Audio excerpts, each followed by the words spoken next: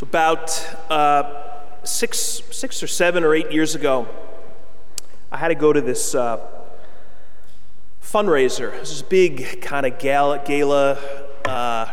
dinner. It was right around now. It was kind of a Christmas-themed fundraiser. And the reason I went to it was one of the people being honored was very generous to the outreach office down at St. Mary's. Just was helped out in a bunch of different ways. Financially, used to organize, help out with the Thanksgiving drive and the toy drive at Christmas. And he was being honored, so kind of figured, I got to go to this. We got an ad for the Journal. I didn't really feel like going to it, but, I kind of had to. It was just sort of one of those things you got to do. It was command performance. Anyway, this was the plan. I was going to go to the cocktail hour. They asked me if I would do the opening kind of grace, the opening prayer. So I was going to go to the cocktail party, say the grace, and then do like a little Irish exit. I was going to kind of cut out, hopefully nobody noticing me disappear. Anyway, I get there, and I check out the program, and it's got me doing the prayer after dinner. There was like there was a before meals prayer and an after meals, and I'm doing the after dinner. I'm like, come on. So that means I got to now stick around. The rabbi was doing the opening prayer, so I was like trying to find him to see if we could swap prayers, but he wasn't having it. He was looking to bolt as well. So I was really kind of like furious, like this is a disaster. Now I thought I was going to be here for an hour, now it's going to be like 3 hours probably. It just got worse. Like I didn't know anybody. I didn't know one person in this place. And the cocktail hour was way more than an hour. It was closer to 2, at least an hour and a half. I get to my table finally, and it was probably 9 other people at this table. Nobody knew anybody at the table. Complete strangers. Nobody's even trying. Nobody's even trying to engage each other. You go to a wedding and, you're at a table with other people, you introduce yourself, you do a little small talk. There was like crickets. There was like none of that. Nobody was even making any effort. So it was really awkward, and I'm not good with that stuff. I'm definitely way more on the introverted side. Some people are great, right? They're great with making conversation, and I'm not. But nobody seemed to be at this table. I'm just thinking, this is going to be like root canal sitting at this table. So the silence was painful. So I don't know where this came from, but nobody's talking, so I go, okay, I have a question for everybody. So they all kind of look up at me like, what? And I said, so if you could have your favorite singer perform your favorite Christmas song in your living room, who and what would it be? Your favorite singer, your favorite song. And then I qualified it. I said, even if the person is no longer alive, we're going to bring him back to life for this. So, favorite singer, favorite song. I was kind of amazed at the response. They immediately, I could tell, they started thinking right away, who and what. And they started talking. They started giving out their favorites. I mean, it's Christmas, right? Everybody loves Christmas songs. I think probably the most popular singer was Bing Crosby. That was probably mentioned more than anybody. White Christmas. I think the "O Holy Night," I think, was the most popular of the kind of religious songs. Andy Williams was mentioned. There was a younger woman at the table. She mentioned Mariah Carey. Barbra Streisand. The person, she was funny. She said, Barbra Streisand, she said, I know she's Jewish, but she does a version of Silent Night that's better than anyone that's ever done it. Pavarotti. I'm not going to lie, I kind of saved the day. I really did. It was like I kind of got these people talking. I was shocked. They really kind of loosened up, and it almost kind of became fun, this dinner. One of the people next to me was this older guy who I got talking to a little bit later. And he told me that he was a writer, a journalist of some kind. I forget who he wrote for. It was a magazine, but more specifically, he told me he covered the music industry. He wrote about music, reviewed, albums and concerts. And I had mentioned, in that question, favorite Christmas singer, I mentioned Perry Como, because it was my house growing up. We had a couple of Perry Como Christmas albums, and it's sort of like that's my memory of Christmas. So I said, yeah, he'd be probably the guy I'd like to sing whatever the song. "Oh Holy Night," I think, is probably what I said too. Anyway, this guy starts to tell me about his work in the music industry. He told me he knew Barbra Streisand. So that was kind of interesting. I'm asking him about that and about her. Told me he knew Perry Como.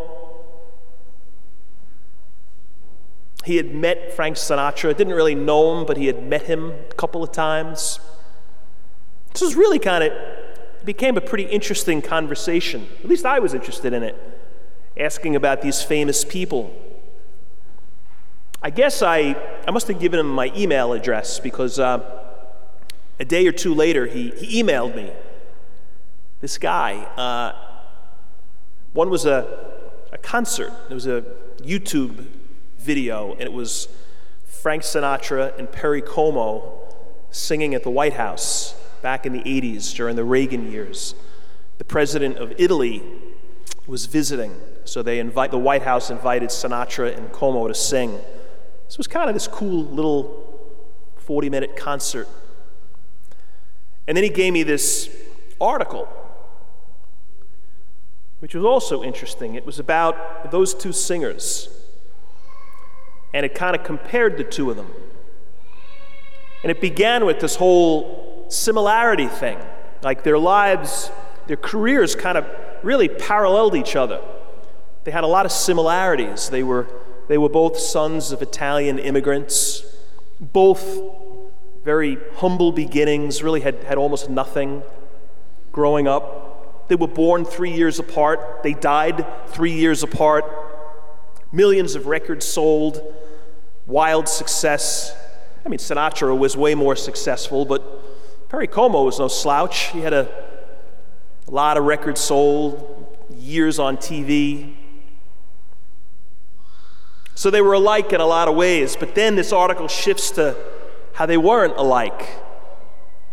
And it talked about their personal lives. And they couldn't have been more different. Sinatra was married 4 times. Perry Como was married once for 65 years. Sinatra's private life was not very private. It was kind of public and tabloid, turbulent, kind of scandalous. There were always connections, they said, with him and the mob, and a lot of kind of nasty stuff. Perry Como, like the opposite. He was like this total family guy, church guy, no scandal. He kept his family, they were very private. He never wanted them connected to the public. He lived here on Long Island for years. He lived up on the North Shore.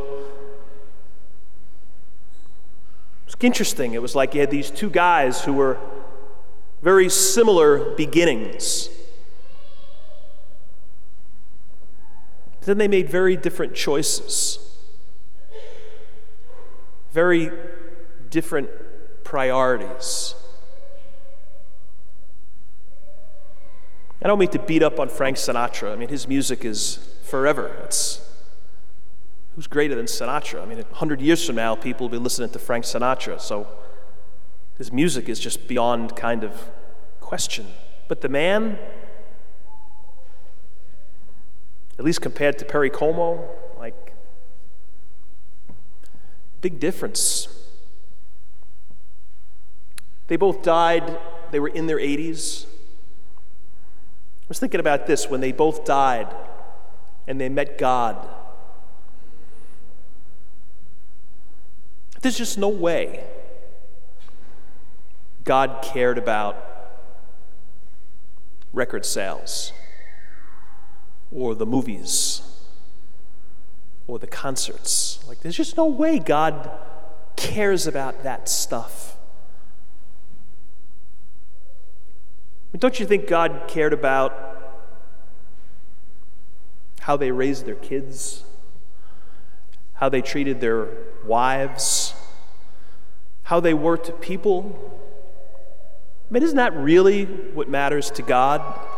We get caught up in the record sales and the movies and the concerts. I'm sitting there listening, talking to this guy at this dinner, asking him all these questions about stuff that's interesting, but in the big picture doesn't really matter a whole lot.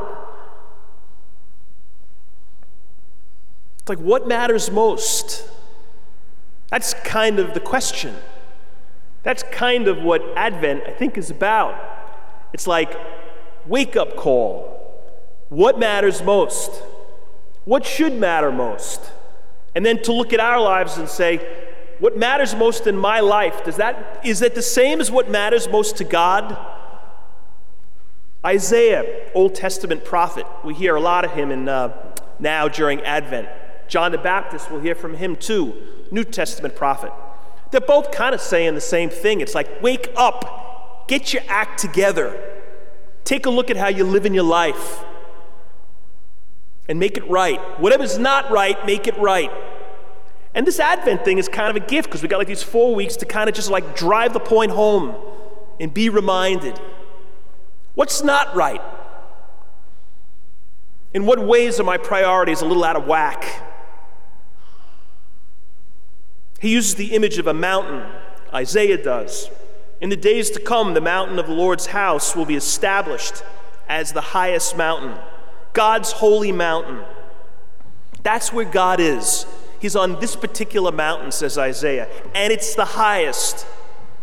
And what he's saying to us is, we need to find that mountain and we need to climb that one.